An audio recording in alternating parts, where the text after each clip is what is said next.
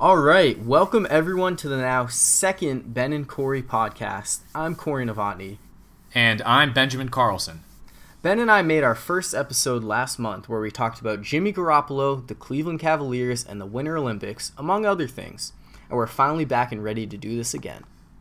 That's right, Corey. The first podcast is officially on iTunes, so all you Apple fans can also now find all our episodes on your podcast app. We hope to bring you our content on even more platforms going forward, but for now, let's get started on this episode. The new NFL league year is ready to start, and with that, the start of free agency. Based on what has already gone down this offseason via trades, we expect lots of player movement as all 32 franchises attempt to build Super Bowl caliber teams in the coming weeks. We'll talk about our favorite moves to this point and predict who else will be wearing a different uniform in 2018. The 2018 NCAA Division I men's basketball tournament field has been set, and we're very excited for college basketball to take over our lives for the next 3 weeks, or at least until our brackets are busted by the end of this weekend.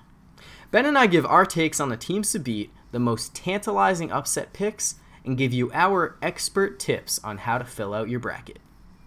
We'll also debut some new segments this week with Would You Rather and My Show, My Team. And in honor of college spring break season, we debate our favorite beach and island drinks in today's Top 5.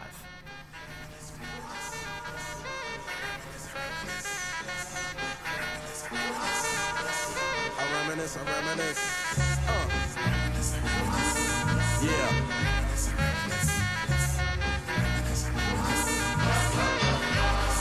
I reminisce for a spell, or shall I say think back 22 years ago to keep it on track. The birth of a All right, so let's get started with the NFL.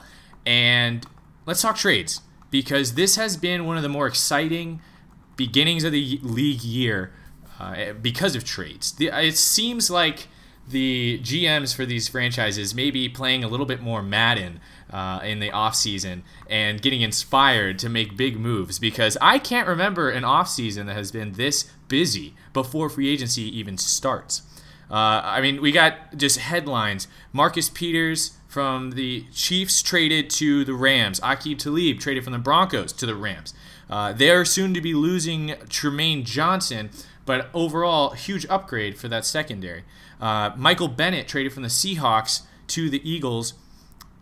And let's not forget that this all started with Alex Smith being traded to Washington as the Patrick Mahomes era starts to take effect for Kansas City.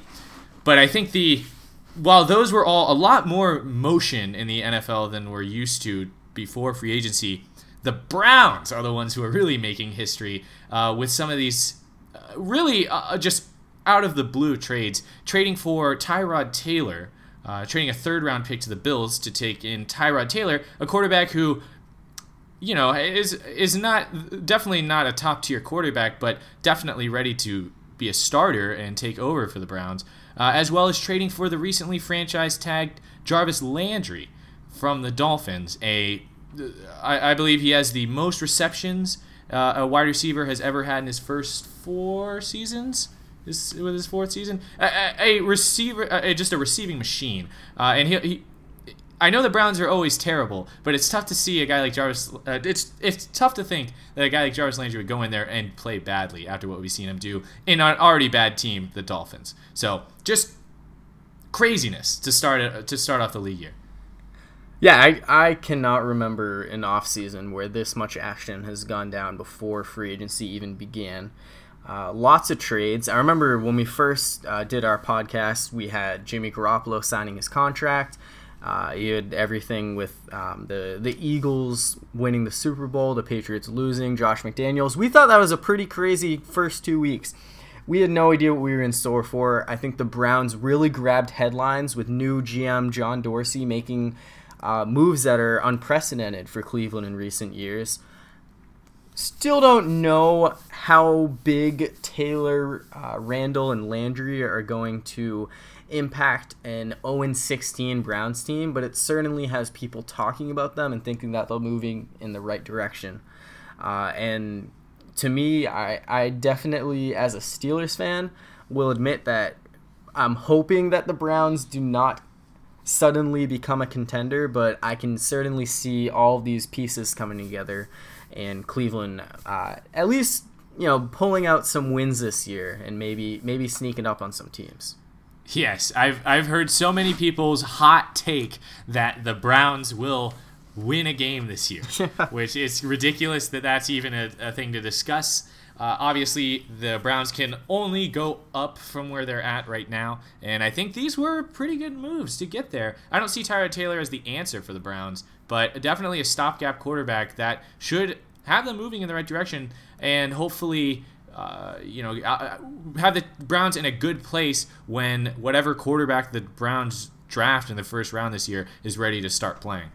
Yeah, I definitely think that Taylor is a solid stopgap. He's a guy who can come in for a year or two, hold his own in Cleveland. And we saw him have some success in Buffalo. He was good enough to get the Bills to the playoffs. Only scored 3 points against Jacksonville in that playoff game. Got benched during the season for Nathan Peterman. It's definitely was time for Taylor and the Bills to part ways. But I'm very curious how he does in Cleveland. And like you said, the Browns probably going to draft a quarterback, if not with the first pick, with the fourth pick. How long is Cleveland going to let Taylor be on the field before they turn over the reins to Josh Allen, Josh Rosen, or Sam Darnold? Yeah, it's interesting because I would say the Browns actually had a pretty decent offseason last year and then just totally blew it all year long. So this, obviously, you can't win the season in the offseason.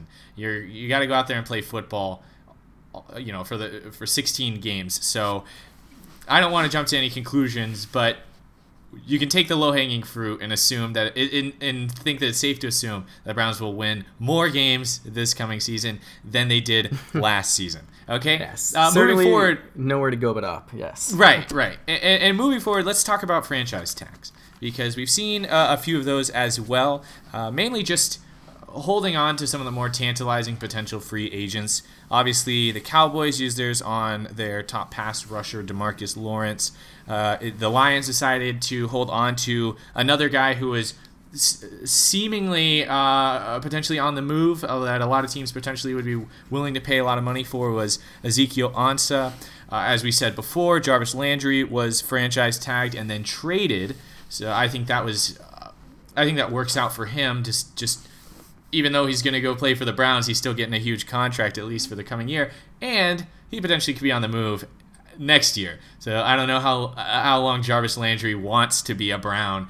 I always think about that when these good players, end up joining the Browns because the history is there, man. They are bad, and they have been bad. But eventually you think they've got to be able to be good, right? And then obviously the top, in my opinion, the most valuable guy who got franchise tagged, Le'Veon Bell. Even if his franchise tag salary doesn't reflect him being the most valuable, I think that the Steelers being able to hold on to him has the most value for their team. Yeah, so Bell will be paid $14.5 million this year, which is $6 million more than Devontae Freeman, the second highest paid running back. And despite making all that money, Bell is still not happy. Last season, he sat out the entire offseason after getting the franchise tag. He wants a long-term deal. He wants that guaranteed money, especially at a position like running back. And to me, I fully understand why he would want that. But at the same time, I understand why the Steelers are hesitant. Because not only are they facing a salary cap crunch with all of the other star players on their team that they have locked up, but running back is a position where you see teams like the Chiefs and the Saints taking a third-round pick on a running back and them turning into two of the best running backs in football last season in Kareem Hunt and Alvin Kamara. There are a lot of guys that you can just continuously draft and have early success and then on to the next one, which is what the Steelers had with Le'Veon Bell. So I'm really curious how Pittsburgh handles that going forward, because I really don't see them coming to an agreement based on the fact that the Steelers have already been willing to offer him as much as they have, despite their their salary cap issues, and Bell still not being pleased. Yeah, it's a tough situation because league-wide running backs are, I won't say undervalued, but they are too risky of an investment based on the physicality of the position. But you can't deny Le'Veon's impact on the game. So it's kind of a paradox because you can't invest that much money in a running back because they might get injured. But at the same time, how can you not invest that much money in a player that is a game changer like Le'Veon Bell? So I'm really excited to see how this pans out long term. I honestly don't think that he's a Steeler his entire career. I think that somebody out there is going to be willing to pay him a lot of money. And whether that's worth it or not is up for debate. But I don't see him... and I don't know how the Steelers would be able to hold on to him forever. No, I agree. I think that when push comes to shove, someone is going to be willing to pay more money than the Steelers are offering. And to me, I think it's unfortunate because I think Bell is a great player, but he's a guy who plays 95% of the team's snaps. He touches the ball a lot, whether it's as a running back or catching the ball. I'm not going to say as a wide receiver. One thing is he's trying to be paid as a running back and a wide receiver. Yes, he had the 10th most catches in the league this year, but he was only 55th in yards. He was catching the ball out of the backfield. He was just catching it more than most running backs. I don't think that his numbers qualify him as a running back / wide receiver. That being said, I do think that there are some teams who have a lot of cap space who could maybe take the gamble and pay him what he wants. And even if it's just maybe 2 more years out of the 4 or 5 he ends up getting of being this top running back that he is right now, I think he would be worth that, just given the right financial situation and the right team. Right. And we just got to see. I would just hope that he can get that while he is still young, because running backs are not a commodity once they get older. Very few running backs can keep it going late into their career. And while Le'Veon Bell has been an amazing running back, Father Time is undefeated. So every year that he gets franchise tagged, I think takes a little bit of value off of him. So, but it's an interesting situation altogether. So we'll see how that goes. I want to move forward and let's talk about free agency, which is about to start on Wednesday. So it's coming up. It's very exciting. It's like Christmas, honestly, for NFL teams with a lot of money, because once it gets started, free agency frenzy goes, and you just get to see guys getting bought up all over the place.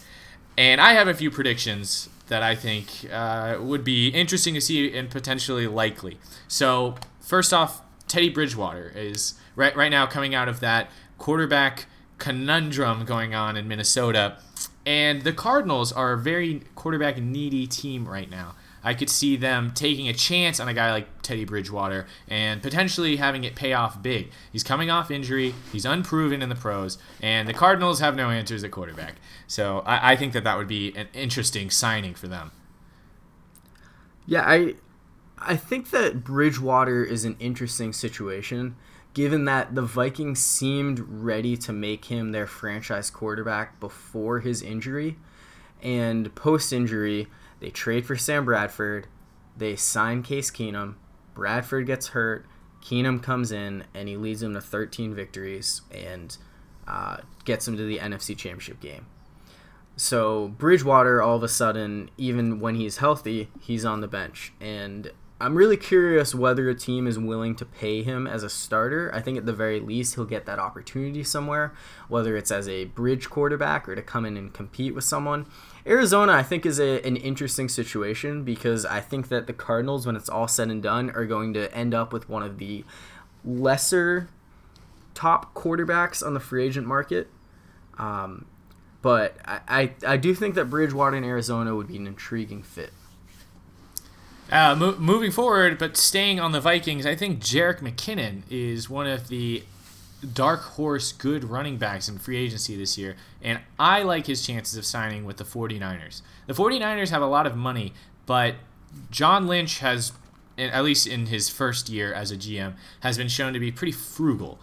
And Jerick McKinnon is a value player that I think could slide in and take over for the not necessarily the Carlos Hyde role per se, but to join that committee backfield that they're building in San Francisco and deliver a lot of value. He came out as the backup to Latavius Murray when Dalvin Cook. Dalvin Cook, excuse me. Yes, Dalvin Cook went down.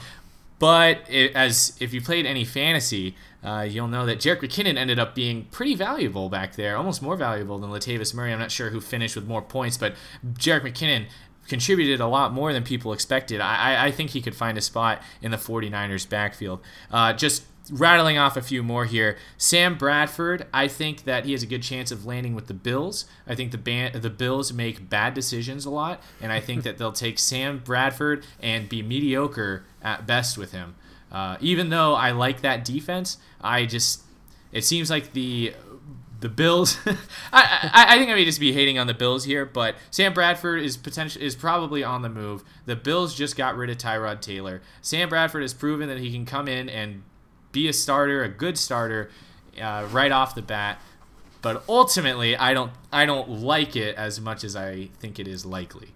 Yeah, I do think Bradford of the Bills is a very likely scenario. I think Bradford's the kind of guy who's going to get a 1-year prove-it deal, and I think Buffalo makes sense, especially given today that they traded Cordy Glenn to the Bengals in a way to move up to the 12th pick in the draft. So they're trying to position themselves to be able to take one of the quarterbacks in this draft class. So given if they end up staying in the 12th range, that's probably either not Teddy Bridgewater, Lamar Jackson, or Baker Mayfield. So my expectation is that the Bills will want another guy who can step in for a year or two before handing over the reins to that person. And Bradford definitely seems to make sense. I agree, Bradford, he's had his injury history. He did play well in 2016 with the Vikings, despite the Vikings not being as good in 2016 as they were in 2017 with Keenum. I'm very interested to see if Bradford can put together a healthy season and kind of revitalize his career, because he was a number 1 overall pick once upon a time. But I do think that any quarterback who ends up in Buffalo as a stopgap to believe in their chances of being a franchise saver in that organization is a little far-fetched. Hand it to McCoy. That's my advice to anybody who ends up in Buffalo. Okay, moving forward, another free agent, Muhammad Wilkerson of the Jets. I've heard rumors that he's been talking with Washington. I personally think that Muhammad Wilkerson is past his prime. I think that Washington could potentially just get another solid player, and hopefully they don't overpay for him. I think that he's a starter, but I think there's a chance he demands more based on his name value than he's really worth. And the Washington Redskins have a history of overpaying for defensive linemen. So I think that just fits. I can definitely see Wilkerson ending up in Washington. I think that another team to watch for in terms of Wilkerson and some of the other defensive free agents who may be willing to settle for that 1-year prove-it deal could be the Green Bay Packers. They're a team that, in my opinion, was one of, if not the best teams in the NFC before Aaron Rodgers got hurt last season. I think if they can beef up their defense a little bit with some of those guys on the free agent market that they can maybe get on little cheaper contracts if it's just for a short commitment, I think Wilkerson could make an impact in Green Bay.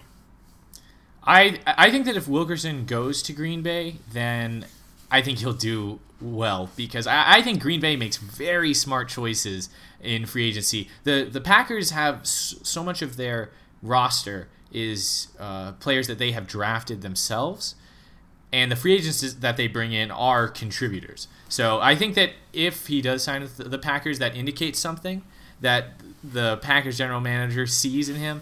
But again, I personally think Muhammad Wilkerson is a little bit past his prime. Just 2 more free agents I want to go over.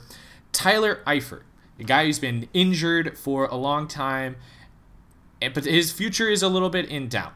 But I recently saw a Twitter thread of retweets from Tyler Eifert's account, and he is about as red-blooded American as you get. He actually took a picture with then candidate Donald Trump during his presidential campaign, and you know who else is a big fan of President number 45 is Robert Kraft. I predict Tyler Eifert joins the Patriots this season in the wake of the potential retiring of Rob Gronkowski based on all of his serious injuries. Tyler Eifert, a very talented tight end. I think if he can return to football, New England is an excellent landing spot for him to prove his worth, because what's a better situation than having Tom Brady throw you the ball?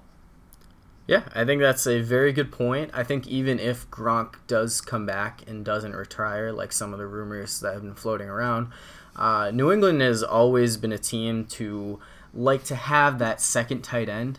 Martellus Bennett certainly helped them, and they tried to bring him back after he was released by the Packers. His injuries were just too much.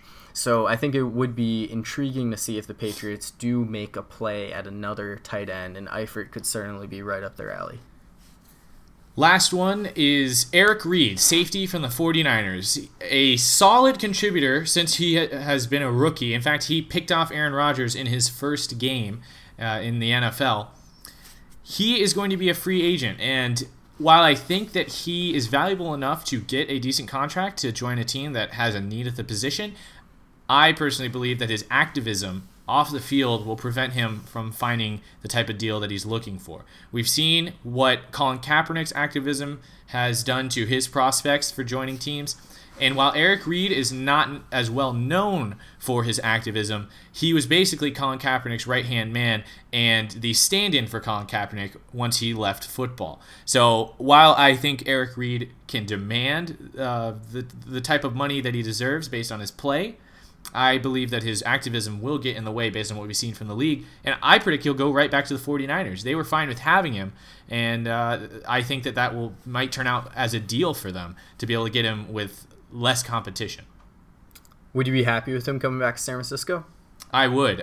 Based on Eric Reid was drafted as a free safety. His coverage skills leave a little bit to be desired, but he hits as hard as the best safeties that hit hard in this league, and I'm happy to have him playing that strong safety role in the cover 3 secondary that the Niners run. So I think that would be nice for the Niners to have him back, although we do have Adrian Colbert, who's on the rise, who potentially could play that role as well. But all things considered, it would be great to have Eric Reid back, especially if it's for less money than he's worth because he doesn't have any free market. I definitely think that Reid is a solid player.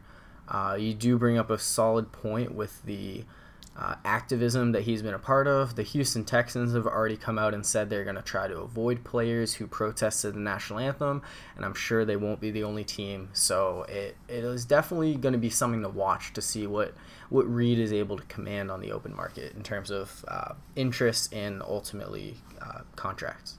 Agreed. And it's interesting too because similar to Colin Kaepernick, Eric Reid is not the top player at his position. It's not even close. He's good. He definitely belongs in the league, but it's not like he's going to turn your whole franchise around. So yeah, definitely something to keep an eye on.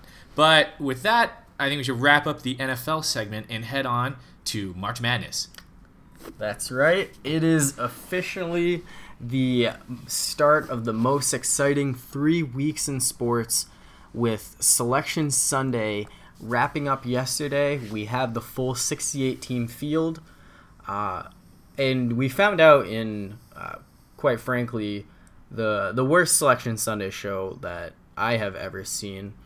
They decided to change things up by, instead of revealing the bracket one at a time like they always do, announcing the entire field one by one in alphabetical order, and then telling you where they're seated. Really took away the suspense of finding out which bubble teams got in the field, seeing all the reactions, the happiness from the ones who got in, and the disappointment from those who were left out. But that's over now. We can start looking forward to the bracket. And I will just note that we are recording this on Monday night, so this is before any of the play-in games start. let alone the rest of the tournament. So these are very early reactions to the field and early predictions that we're about to make. But no less valuable, and you should trust our expert opinion completely, 100%. Yeah, of course. So before we start to talk about who got into the field, there is definitely a lot of teams that feel like they should be in there, and certainly some that a little questionable resume that the committee let in. I think the three biggest names that fans and media alike are not a fan of getting into the field are Oklahoma, Syracuse, and Arizona State. While there are a number of teams that got left out of the field, like Notre Dame, St. Mary's, Oklahoma State, Louisville, USC, Middle Tennessee, Baylor, the list goes on. So Ben, who are some of the teams that didn't get in the field that you think maybe were a little more deserving than some of those who did barely get in? Well, for me, I think there was one glaring snub this year, and that was USC out of the Pac-12. They finished second in the Pac-12, but I read an interesting article about the FBI probe into college basketball, and it turns out that USC assistant coach Tony Bland was arrested in September on bribery charges. And there's a common thread that some of these teams that were overlooked for this tournament are also some of the teams that were investigated by the FBI. So I think that even though there's some shadiness inside of the USC organization, the team did enough to earn a spot in the tournament this year. It's just unfortunate that these outside influences, obviously you want to have you want the game to be clean. You don't want people breaking the rules, I should say. But it's just disappointing that it's going to cost them a trip to the tournament. Yeah, I agree. I think USC finishing second in the Pac-12, to me, they're the most egregious snub this year.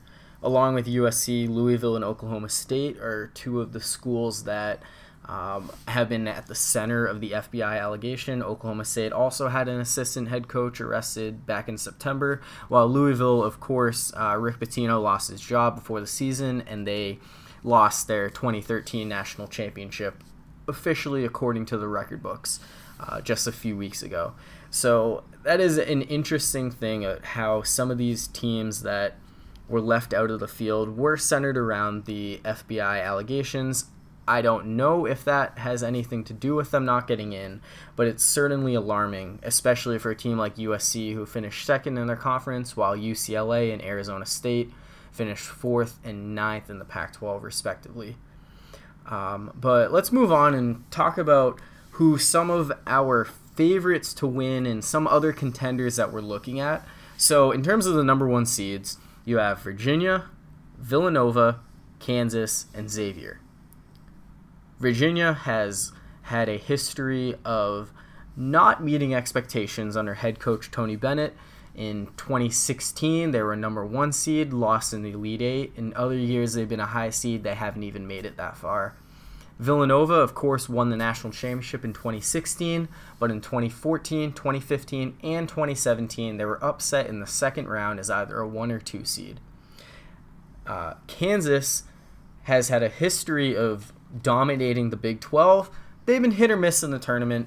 Last year, they lost in the Elite Eight to Oregon. They have not made it to the Final Four since 2012 when they lost the national championship game. And they have not won at all since 2008, back when Mario Chalmers hit the three-pointer with a second left against Memphis before beating him in overtime. And then finally, Xavier, their first time as a number one seed. They don't have a huge history of tournament success. Last season, as an 11 seed, they made a run to the Elite Eight, but 2 years ago as a 2 seed, they lost in the second round. So it's a really interesting field this year, in that the 1 seeds aren't. They're dominant this year, but they all have their question marks in terms of tournament success, and I think that really opens up the field as we take a look at some of the other teams in the bracket. Yeah, agreed. I personally think this is one of the good years for Villanova. I think of the number one seeds, they're my favorite. But agreed, there's a lot of opportunity for some of the lower seeds to compete this year. Yeah, and I think as we go down the bracket, a team that I'm going to throw out, not necessarily as a sleeper pick because they did enter the season as one of the favorites. They were just plagued by early losses and injuries, suspensions, and ultimately their head coach being centered around the FBI allegations. It's Arizona. They're the 4th seed in the South region. DeAndre Ayton is arguably the best player in the country. He could very easily be the number 1 overall pick in the NBA draft this year. I like their chances to make the Final Four. I think that they can take down Virginia and whoever else comes out of the bottom half of that region. I'm not particularly in love with Cincinnati or Tennessee. I could see the South getting a little crazy, maybe having as far as to say a double-digit seed in the Elite Eight. But I do think that Arizona is going to end up in the Final Four out of that region. As we look at some of the other regions, I agree with you. I think Villanova, this is going to be one of their great years. I like them to make the Final Four. I don't think that the East region is particularly scary for them. I think that Purdue is a team that started off great, showed some weaknesses later in the year. Ultimately, they made it to the Big Ten Tournament Championship, lost to Michigan. I can see Purdue going on a run, getting to the Final Four, and I can also see them being upset as early as the second round. And then when we look ahead at the South region, Kansas is a team that started off slow by their standards. Most of the Big 12 season, there was a thought that they were going to lose their record 13 straight Big 12 regular season titles. However, they finished the season strong and won both the regular season and the Big 12 tournament championship. I think that they're going to be a tough team to beat. And Duke and Michigan State are 2 teams that we should really be watching for. I think that Michigan State entered the season with higher expectations than they finished, but as a 3 seed, they're arguably the best 3 seed in the tournament. And Duke, of course, is led by Coach Krzyzewski. They are always in the mix. Seems like every year they're either bounced early or they win the national championship. So I'm really curious to see how far they can get. And as for the West region, Xavier, number 1 seed. I don't know if they're the favorites in that region. I don't think that they're going to win. I don't know if they're going to even make it past the Sweet 16, let alone get to the Final Four. I think UNC and Michigan are the 2 best teams in that region. And Gonzaga, the defending runner-up, is a team that could certainly pull off some big upsets and get back to the Final Four. Yeah, agreed. I think Gonzaga will be back for revenge, but I honestly don't know enough about the team specifically to know exactly how far they go. But just after the finish they had last year, I think they're hungry. So on the flip side, in terms of some of the Cinderella teams that we can look at, every year it seems like there's that one team that makes that run out of nowhere. Last year, South Carolina Gamecocks, number 7 seed in the East region, upset Duke in the second round, ultimately made it to the Final Four where they lost to Gonzaga in the semifinals. This year, I think there are a handful of teams that have that potential. I think the 2 lower-seeded teams that everyone is talking about are Loyola Chicago and New Mexico State. So 5-12 upset, everyone tries to nail that. That's the big upset that every bracket expert will tell you about. And considering that New Mexico State is facing Clemson, I would love to see them finally get their first tournament win this year after starting 0-13 all-time in tournament play. And as for some of the lower-seeded teams, I think the winner of the Nevada-Texas matchup has a chance to not only beat Cincinnati in the second round, but ultimately knock off Tennessee as well and make a surprise run to the Elite Eight or potentially beyond. So that's where I'm looking in terms of the lower-seeded team to make a deep run. I like a team from Nebraska called Creighton. And honestly, not that long ago, I didn't even know Creighton existed. Although it's not unusual to have them in the tournament, but they beat Villanova this season.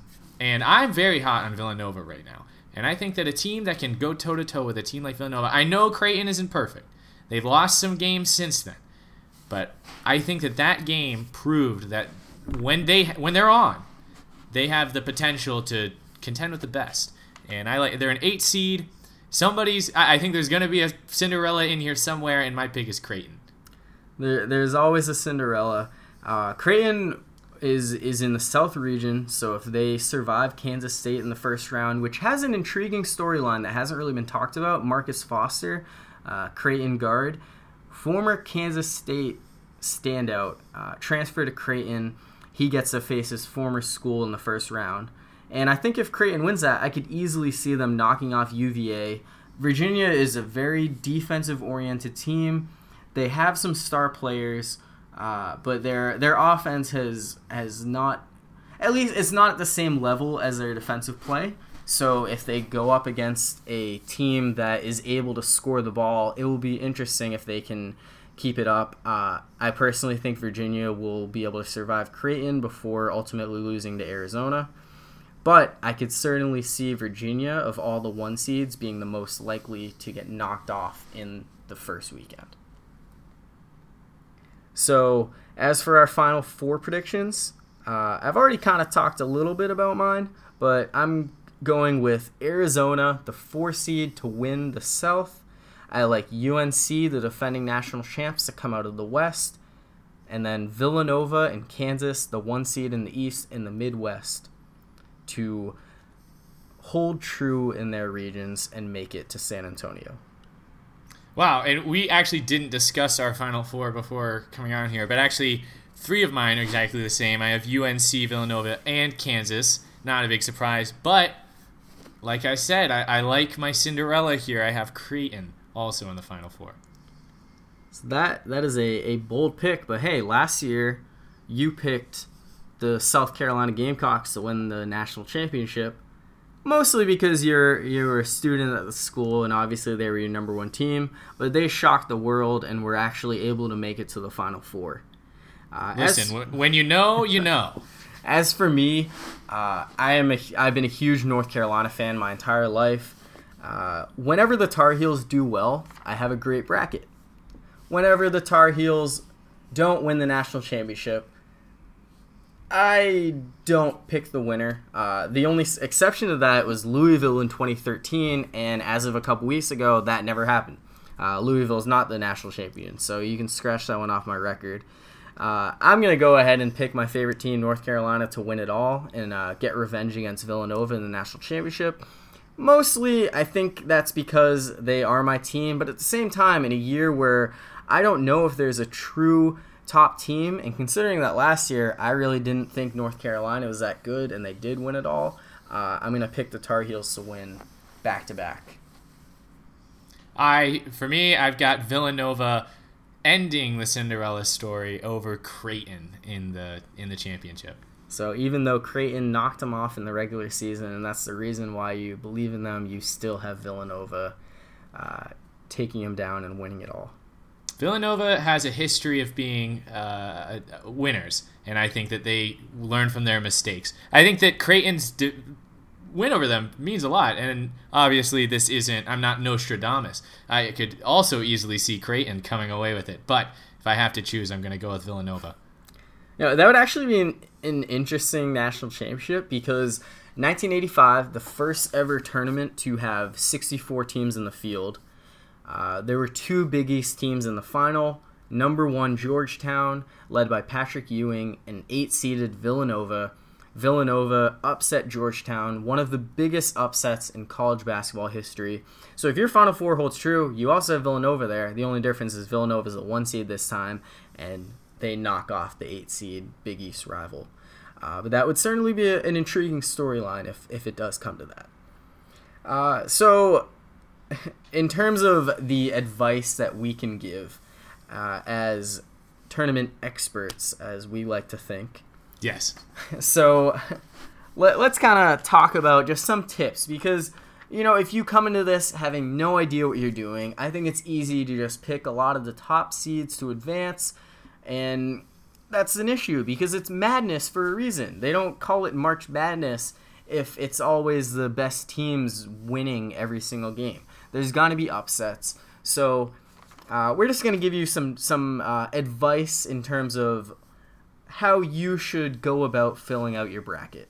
So I'll start things off, and the 1 seed has never lost to a 16 seed since 1985 now. So this is now the 34th tournament that we've had a 1 versus 16 matchup in the first round. I think everyone knows, don't pick a 16 to beat a 1. It is obviously possible, but we have yet to see it happen. But in terms of the 1 seeds, how far should you pick them to go? Well, in 2008, all 4 number 1 seeds made the Final Four, and that is the only time since 1985 that's happened. In fact, in both 2006 and 2011, no number 1 seeds reached the Final Four. 3 of them got there in 2015, 2 in 2017, 2 in 2009, 1 every other year since 2006. So, pick 1, maybe 2 to make it to the Final Four, but leave it at that. You don't want to go crazy with 1 seeds because some of them are going to lose, whether it's in the second round, the Elite Eight. They're not all going to make it this year. For a tip that I have is, while I think Cinderellas are the way to win your bracket, you can't obviously pick the ones to win everything, but don't let your Cinderellas stay in the mix for too long. Get those upsets. Let them approach the Final Four. But there's only been 4 double-digit seed teams that have ever made the Final Four, and one of them was Syracuse in 2016. So while I encourage anybody to root for the underdogs, I do it all the time. My bracket is full of upsets, but just know when it's time to rein those in and go for the more likely outcomes later on in the tournament.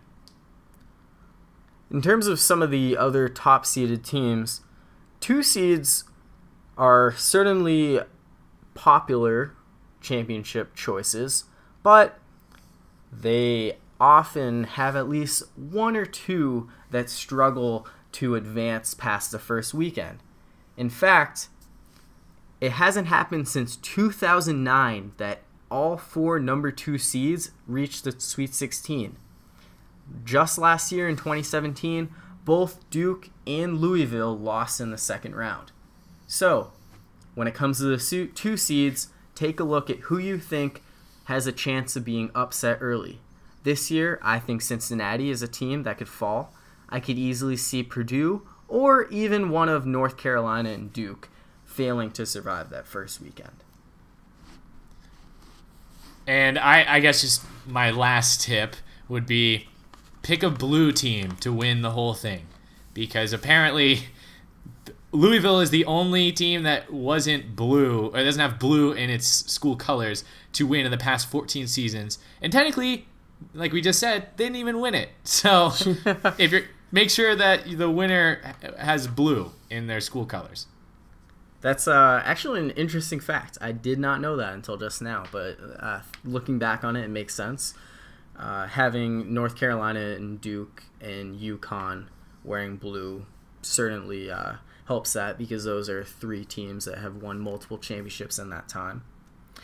Anyway, just a couple other tips that I have. The play-in game, first instituted in 2011, these were the committee's 4 teams that they thought least deserved to get in the tournament, or at least the lowest ranked teams. However, every single year since 2011, at least 1 play-in team has advanced to the second round, pulled off that first round upset. In fact, the first year, VCU made it all the way to the Final Four as an 11 seed, winning 5 tournament games to get there instead of the usual 4. And some other stats, a 7 seed or lower has made it to the Elite Eight every year since 2011. In fact, 3 of them got there in 2014. Look to some of those lower seeds in the bracket who you think can pull off a couple of upsets. sometimes even benefiting from other teams pulling off upsets in cases when you have like a 10 seed knocking off an 11 seed in the Sweet 16.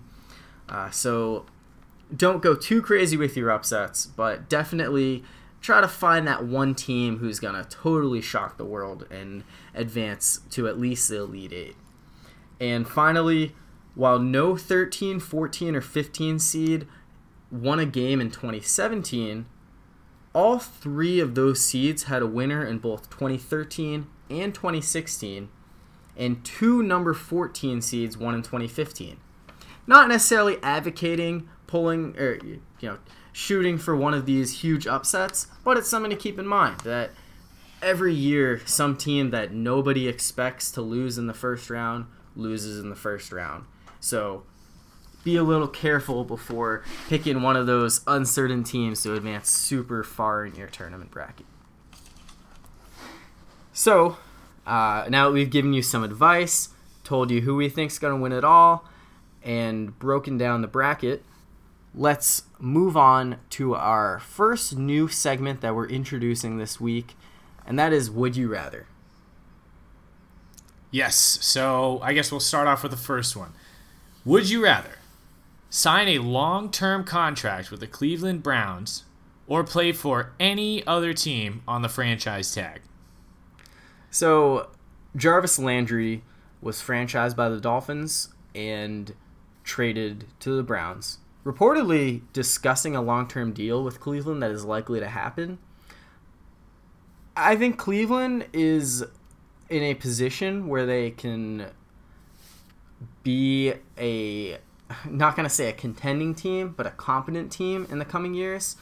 As for whether or not I would commit to a long-term contract with them, probably not. They haven't made the playoffs since 2002.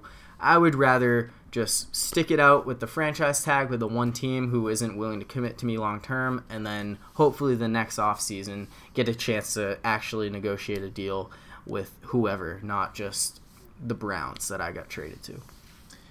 Yeah, I'm with you. I can't. If I was a football player and I'm out there risking my body, my mental health, I'm certainly not going to do it in the old orange and brown. A franchise tag is a lot of money, and I know it's not long term, but you get a lot of money in 1 year. And to be playing on the franchise tag, you're obviously a good player. So I think it's an easy choice here. Go with the franchise tag. All right. So the next, would you rather? Would you rather have your team lose in the NCAA tournament on a buzzer beater or miss the tournament entirely? I mean, this is a tough one because it's you're kind of balancing a heartbreaking moment versus a disappointing season. And while a disappointing season may not hurt as much because you're kind of spreading it out, I think that making the tournament itself is something to be proud of, especially coming from a school that doesn't always make the tournament. I think that at least being in the excitement is a lot more fun than I think the fun that you get from being involved in the excitement is worth the disappointment of a soul-crushing buzzer beater to take you out. Yeah, this is a question where you're basically saying, would you rather have your heart ripped out by the selection committee or have your heart ripped out by a 6'4" guard who has no NBA career and made a shot that will probably be one of the, if not the highlight of his life? And so I think if it happens in, say, the Sweet 16 or the Elite Eight, you made a nice little run. Definitely great being in the tournament. The first round, at that point, it's almost like, maybe we should have just gone to the NIT. But I think depending on the context in that one is how I'll answer it. I think if you won a few games, then you can lose on the buzzer beater. It is a little more crushing at that point to make it that far. But I think if it's a matter of having everything ripped apart from you right away, and at that point, it's not fun to have your only experience be losing on that deep three-pointer your first game. All right, next one. Would you rather watch any tournament where Tiger Woods is near the top of the leaderboard or watch a major tournament where Tiger Woods isn't even playing? So Tiger Woods this weekend at the Valspar Championship was in contention the whole weekend. Didn't come out on top, but he made it exciting all the way to the final hole on Sunday.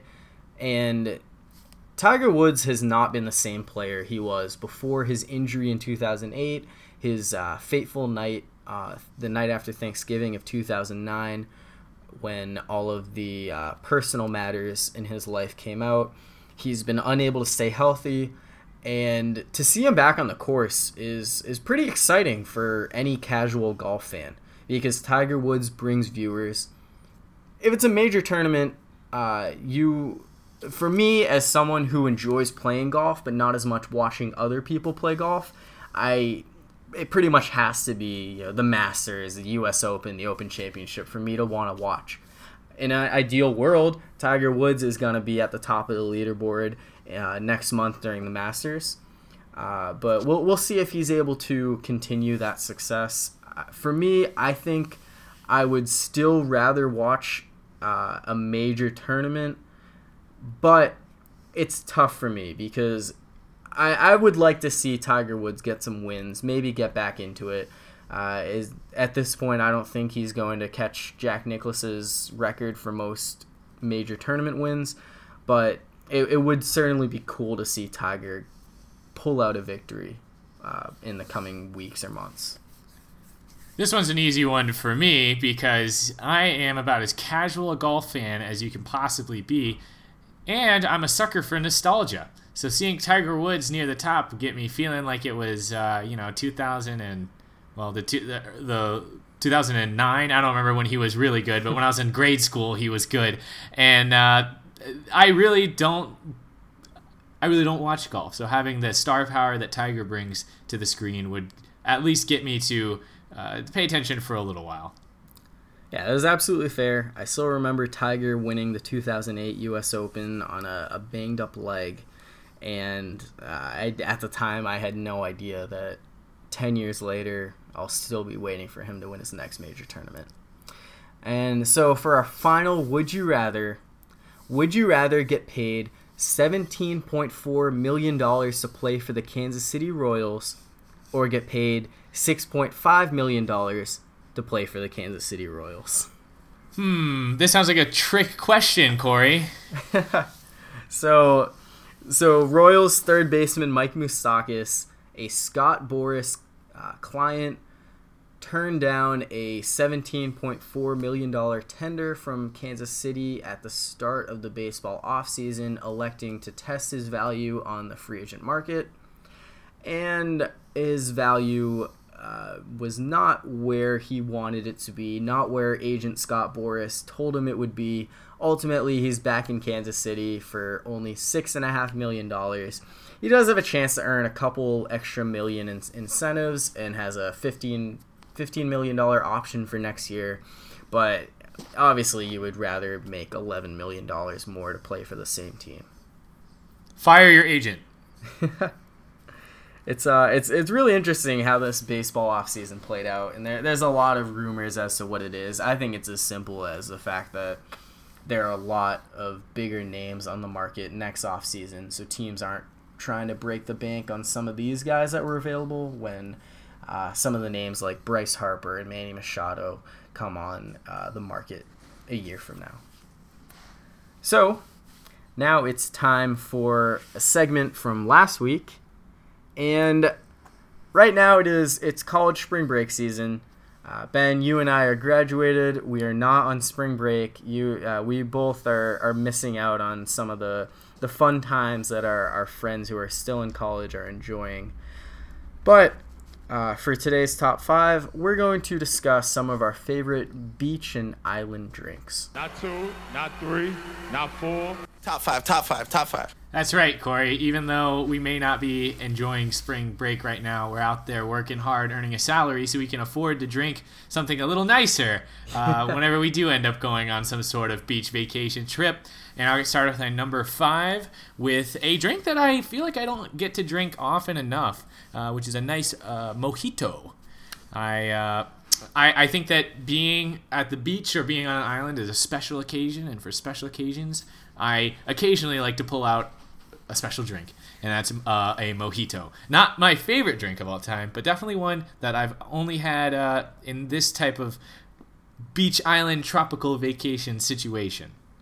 I was very tempted to put mojito in my top 5. It just barely missed the cut. For me, my number 5 is a drink that really you can have it anytime. You don't have to be on a beach to drink a mimosa. But if you're on a tropical vacation, it's 10 a.m. Whether you wake up hungover or you feel great and you want to feel even better to start your day, mimosa is a great drink to just have out on the beach, maybe on your porch, just looking out at the water. I think mimosa is great in any situation, but and that's part of the reason why it's only number 5 on my list, because it's not just a beach island drink. But big fan of mimosas. Love champagne and orange juice. Such a simple but great combination. Agreed. Simple but great is a great way to put it. So for my number 4, I went with the Tequila Sunrise. And the Tequila Sunrise, actually, it's not even a drink I really keep in the memory banks as far as drinks that I get, because I get it so infrequently. But if you want to drink a lot of alcohol quickly, because it tastes really good, a Tequila Sunrise is the way to go. You can make it pretty potent, but that orange juice and grenadine syrup in there really masks anything that doesn't taste sugary and amazing, and you can get turned up very quickly with some Tequila Sunrises. Yeah, tequila is certainly not the most tasty liquor, but when you add the Tequila Sunrise combo, the orange juice and the grenadine, it really is a very, very solid drink. For me, my number 4, the margarita. It's a classic. It's another tequila one, whether it's your simple lime or you get one of the fun concoction flavors.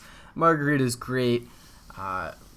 Really, margaritas are associated with being outdoors, the warm weather, whether you're somewhere in the Caribbean, Mexico, even just on a beach anywhere in the United States. Margarita is always a fun one to break out, whether it's purely from scratch or using some of the margarita mix that you can buy at the store, frozen or just on ice. It's hard to go wrong with a margarita. Agreed. Another solid choice. You can't. You're going with the old reliables here, and I agree with their inclusion on this list.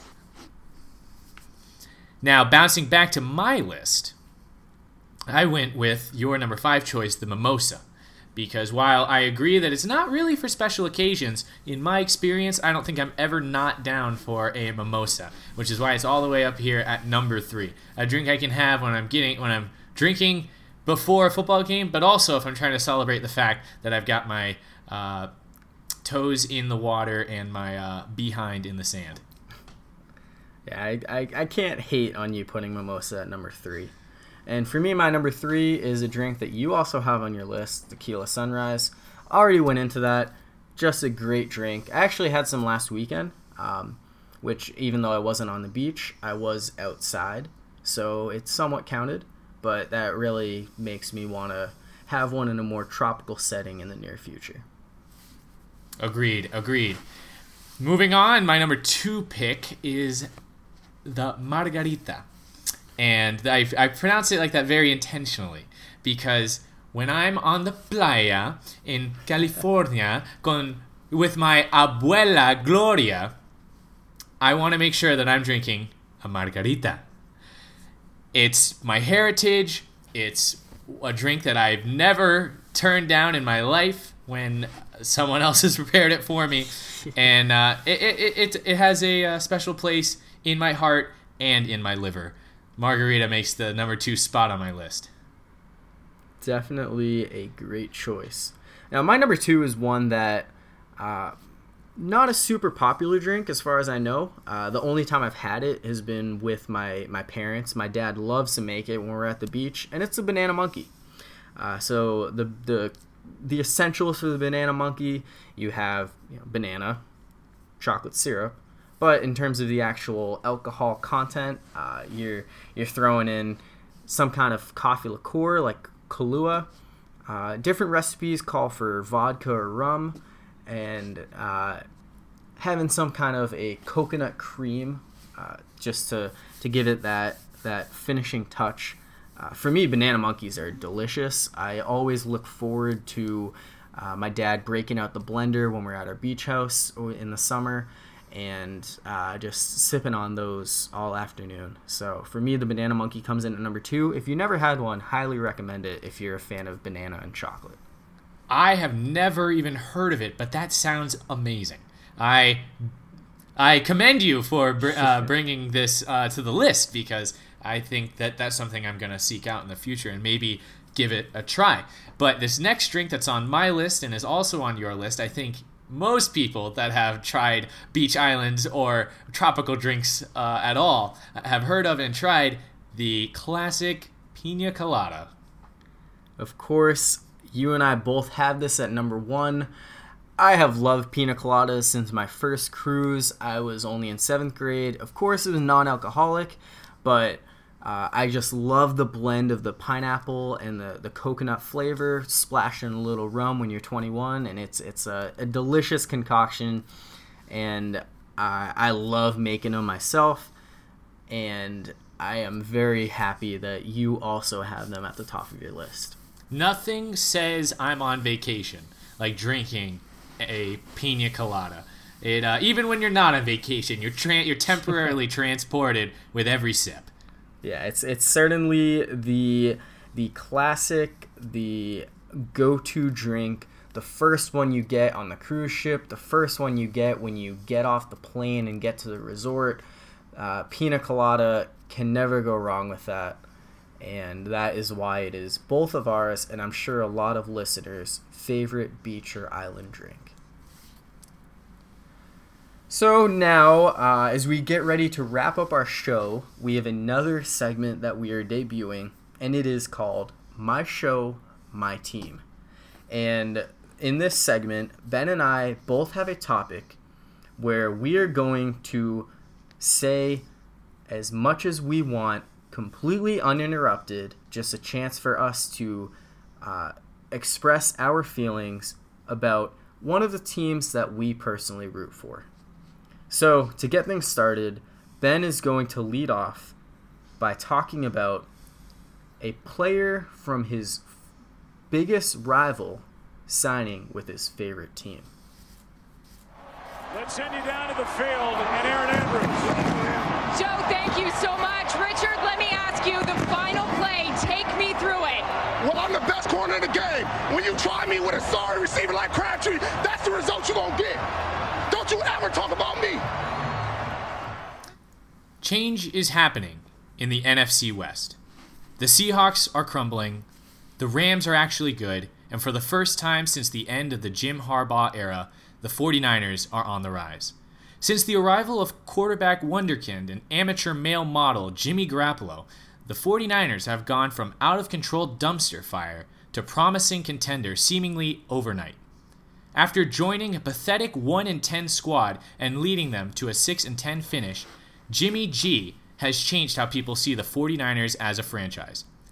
Add in the culture makeover brought in by the John Lynch and Kyle Shanahan administration, and for the first time in years, free agents actually want to come to San Francisco.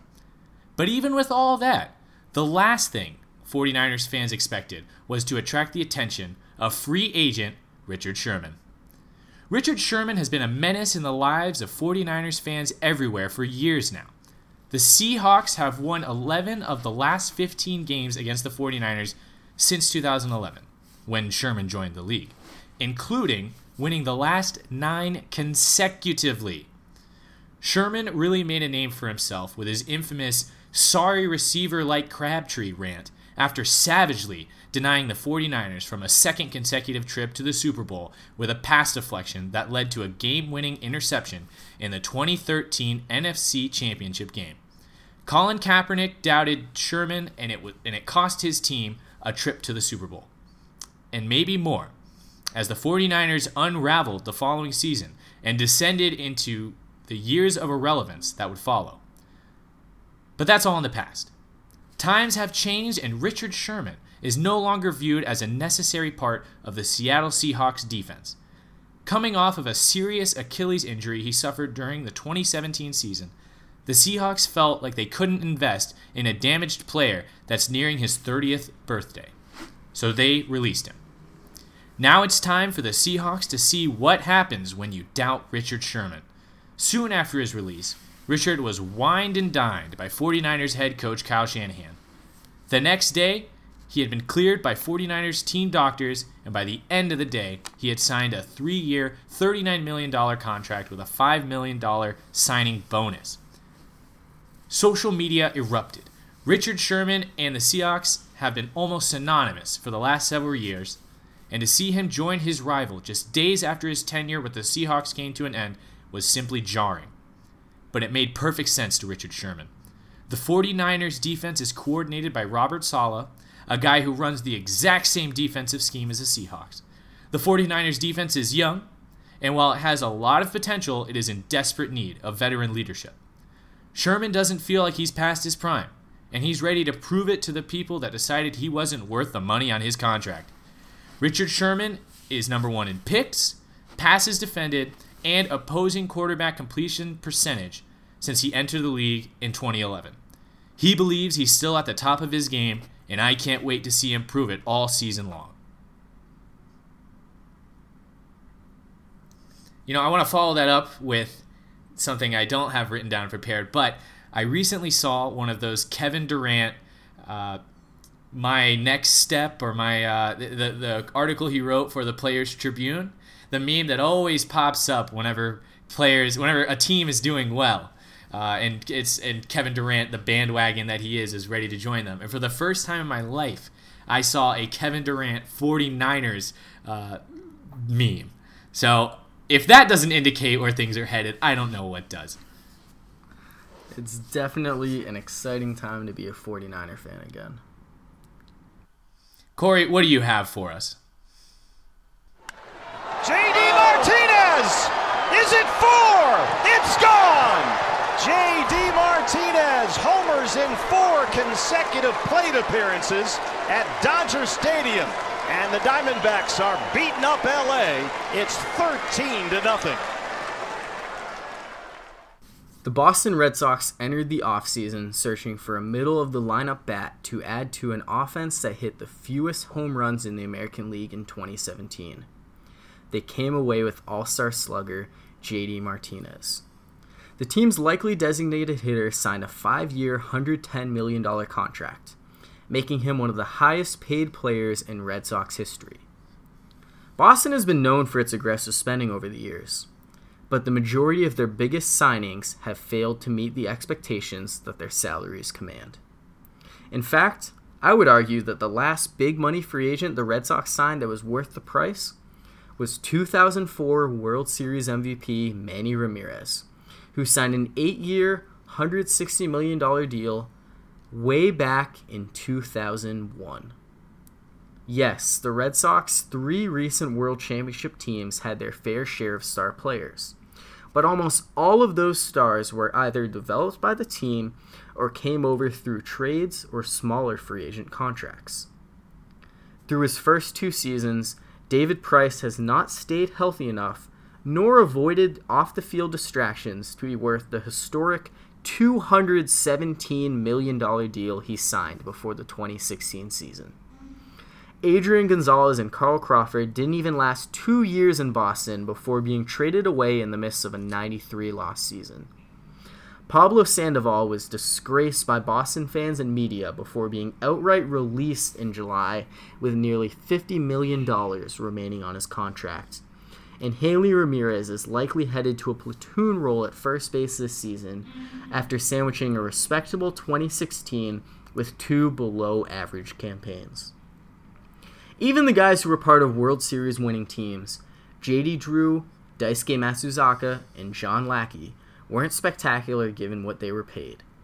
Drew was nearly booed out of town in 2007 before putting together a few decent seasons to end his career. Daisuke went 18-3 in 2008, but registered more than 12 starts in a season just once in his final 4 years with the team. And Lackey was a great story in 2013, but only after being heavily associated with the September collapse in 2011 and missing the entire 2012 season with an injury. Saying all this isn't a knock against Martinez. He's coming off a monster 2017 season and has been statistically one of the best hitters in baseball the past 4 seasons. Maybe he'll put together some more MVP caliber seasons in Boston and help deliver the team another World Series title. Or maybe his power numbers will regress, or he'll be plagued by injuries, and the Red Sox will be left to go out and find the next high-profile free agent that they will inevitably overpay. History certainly suggests that it will be the latter. All right, so that's all we have for you today. Thank you for listening to the second Ben and Corey podcast. We took a little longer than we expected to get this one out to you, but the expectation is that as NFL free agents start to sign, the tournament starts to heat up, baseball season gets underway, the NBA playoffs and the Stanley Cup playoffs begin, we're going to have more and more of these to get out to you. Yes, especially, if you're hearing this right now, you've made it this far, we appreciate you so much. Don't be afraid to, tweet at us or comment. My Twitter handle is 4th and Ben at the number 4 TH and Ben. And sorry, keep going. Well, I'm sure if you're listening to this, you know us, so you probably already know our Twitter handles. Yeah, most likely. So my Twitter handle is at cnovotny915. That's CNOVOTNY 915. Not as big of a Twitter user as Ben, but the links to these podcasts will certainly be shared on my Twitter account, my Snapchat, maybe eventually my Facebook if I really want some of my family members listening to this. And hopefully we can continue to grow the exposure to this. Like I said, we're already available on Apple Podcasts. We're going to hope to get to you on Spotify as well. So just keep looking forward to more of these, and that's all we have. So Ben, any parting thoughts?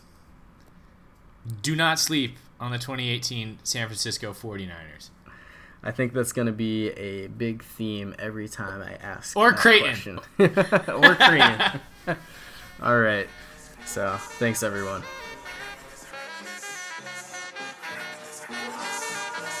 I reminisce. Yeah.